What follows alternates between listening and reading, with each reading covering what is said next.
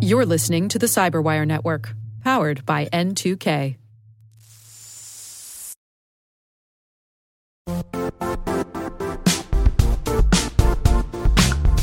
And now, a word from our sponsor, Zscaler, the leader in cloud security. Cyber attackers are using AI in creative ways to compromise users and breach organizations. In a security landscape where you must fight AI with AI, the best AI protection comes from having the best data. Zscaler has extended its zero-trust architecture with powerful AI engines that are trained and tuned by 500 trillion daily signals. Learn more about Zscaler Zero Trust Plus AI to prevent ransomware and AI attacks. Experience your world secured. Visit zscaler.com/zerotrustai.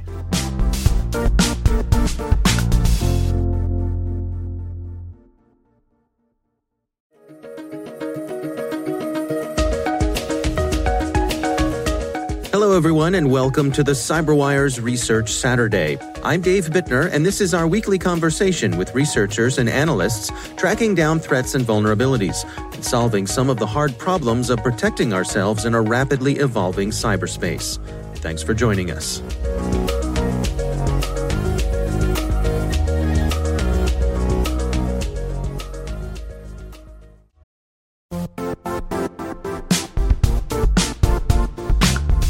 The IT world used to be simpler. You only had to secure and manage environments that you controlled. Then came new technologies and new ways to work. Now, employees, apps, and networks are everywhere. This means poor visibility, security gaps, and added risk. That's why Cloudflare created the first-ever connectivity cloud. Visit cloudflare.com to protect your business everywhere you do business.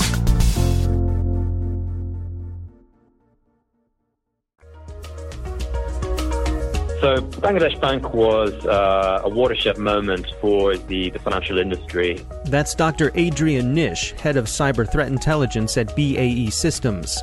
His team has been tracking a new cyber-enabled bank heist in Asia.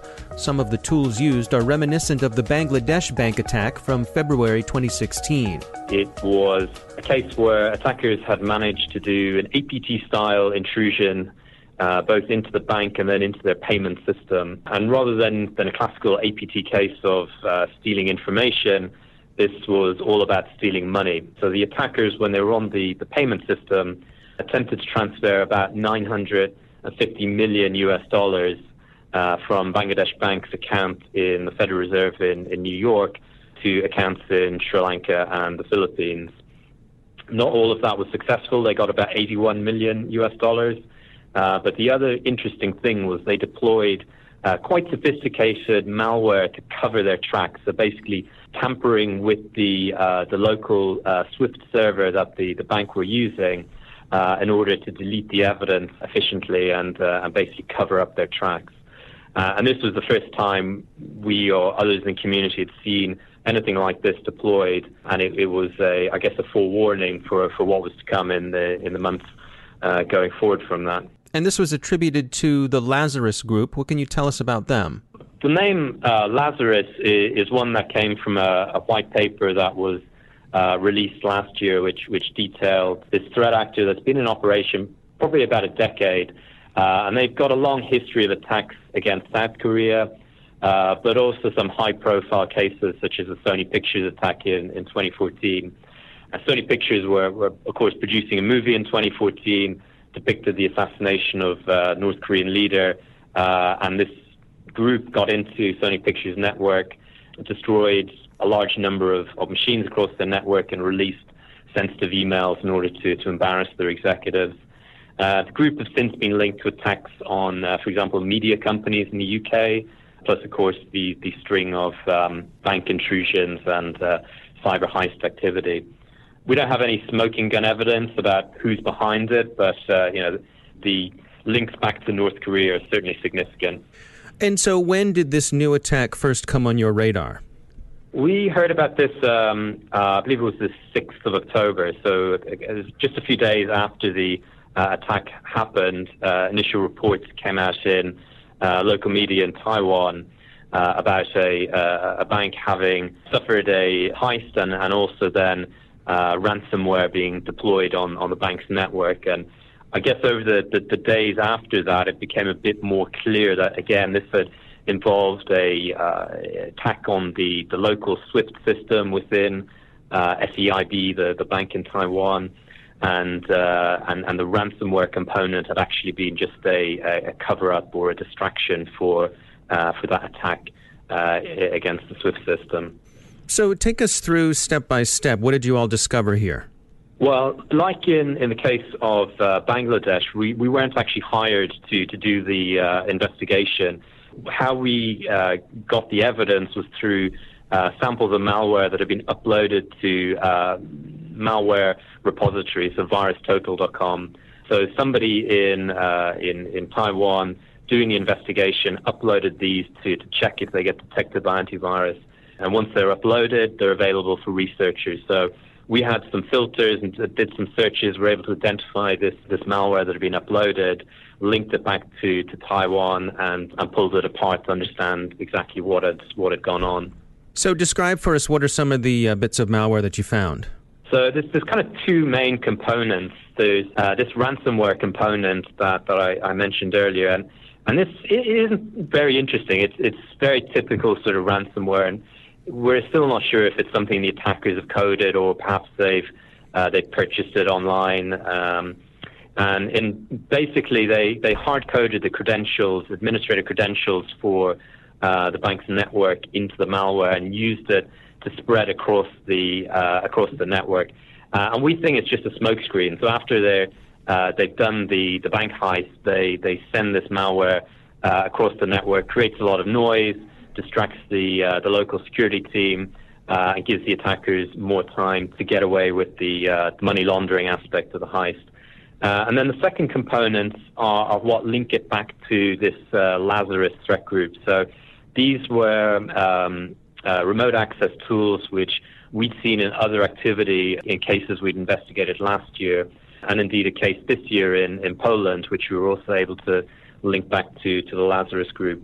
Probably just used for remote access, but almost certainly part of this bank heist. So can you describe to us what did these files contain? So the ransomware component basically has a dropper, so this is what's used to load the ransomware and also helps it to spread across the network, so it's got the hard-coded credentials. The ransomware itself will pop up a message demanding payment in Bitcoin, very similar to other ransomwares that we've investigated. The interesting thing with the remote access tool that we investigated is that it actually contains commands that are written in Russian language. And we think this is a false flag by the attackers, so there's no good reason to use these particular words. They put them in probably to try and mislead researchers. We're pretty confident, though, that the code links back to the Lazarus threat group. And so in terms of being able to get in and infiltrate the SWIFT system, what was going on there? There's not a lot in the public domain about exactly what happened, and it may be that more information comes to light as the investigation unfolds. But what we'd assume is something similar to what happened in Bangladesh, which is that the attackers would have had administrator-level credentials, and we know that they did. We can see that in the ransomware. And with these admin credentials, they can move on to the SWIFT server, assuming there's no segregation in the network, so they can use those credentials to access the environment. And then in Bangladesh, what they did was they actually subverted some of the payment systems. So rather than just using the legitimate functionality that's there, they used those administrator credentials to actually modify parts of the software that's running, use this to subvert it, send the payments, cover up the evidence of what happened. This group is also pretty efficient at deleting evidence after themselves, so they'll often use cleanup tools to hamper the forensic investigation, so wiping out some of their previous malware, some of their log files, deleting event logs, all this sort of stuff. And have they been successful in getting away with the cache? It doesn't seem so. The bank, to their credit, they must have realized that the ransomware was a smokescreen and that the cyber heist was, in fact, the real attack. We don't know exactly what happened, but we would imagine they got in touch with the beneficiary banks where the money had been sent to and had the money frozen before anybody was able to move it. Interestingly, there were reports in the public domain of an individual in Sri Lanka who was arrested attempting to cash out some of the money. Now, we don't believe that this is necessarily one of the kingpins behind the attack. It's possible that this individual was being manipulated by the real attackers, a so-called money mule or intermediary to move the money. So what are your recommendations to help people protect against this sort of thing? So lots of usual security hardening recommendations, such as controlling admin access, segregating networks, plus some kind of longer-term recommendations around pen testing, using the techniques that these attackers are known to deploy, and also looking at SWIFT's customer security program, so their 27 controls program, which all banks who are using SWIFT systems will have to attest to by the end of the year. The recommendations are based off of real attacks that have been investigated and the findings, and are very useful advice for organizations that need to harden their environments now. I was interested, one of the bits of malware that you analyzed contained a polyglot file. Can you describe to us what that is and how that worked?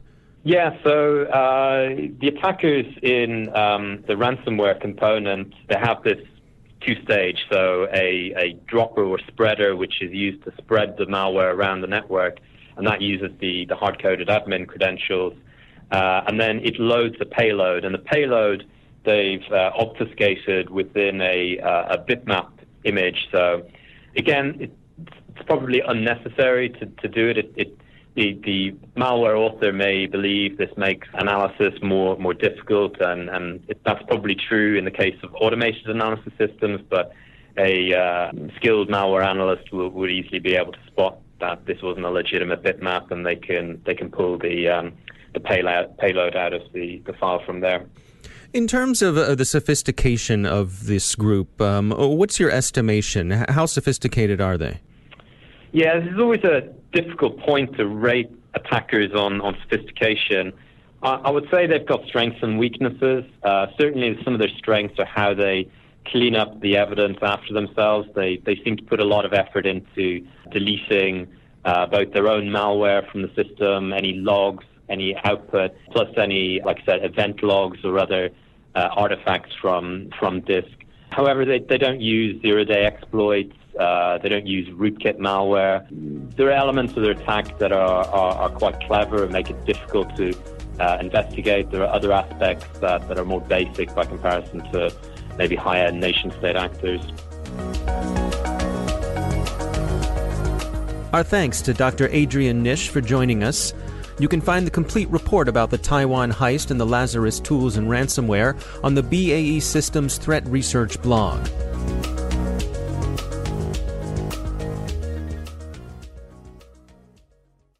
The CyberWire Research Saturday is proudly produced in Maryland out of the startup studios of Data Tribe, where they're co-building the next generation of cybersecurity teams and technologies. Our amazing CyberWire team is Elliot Peltzman, Puru Prakash, Stefan Vaziri, Kelsey Bond, Tim Nodar, Joe Kerrigan, Carol Terrio, Ben Yellen, Nick Valecki, Gina Johnson, Bennett Moe, Chris Russell, John Petrick, Jennifer Iben, Rick Howard, Peter Kilpie, and I'm Dave Bittner. Thanks for listening.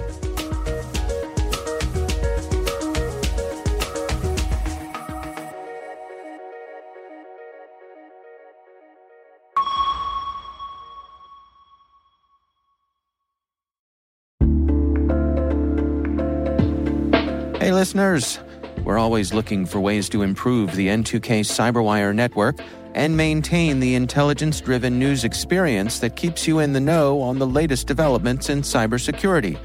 We've launched our 2024 audience survey and would love for you to take a few minutes to share your feedback. And hey, there's even a chance to win a $100 Amazon gift card if you complete the survey. Visit cyberwire.com/survey. That's cyberwire.com/survey and share your feedback now.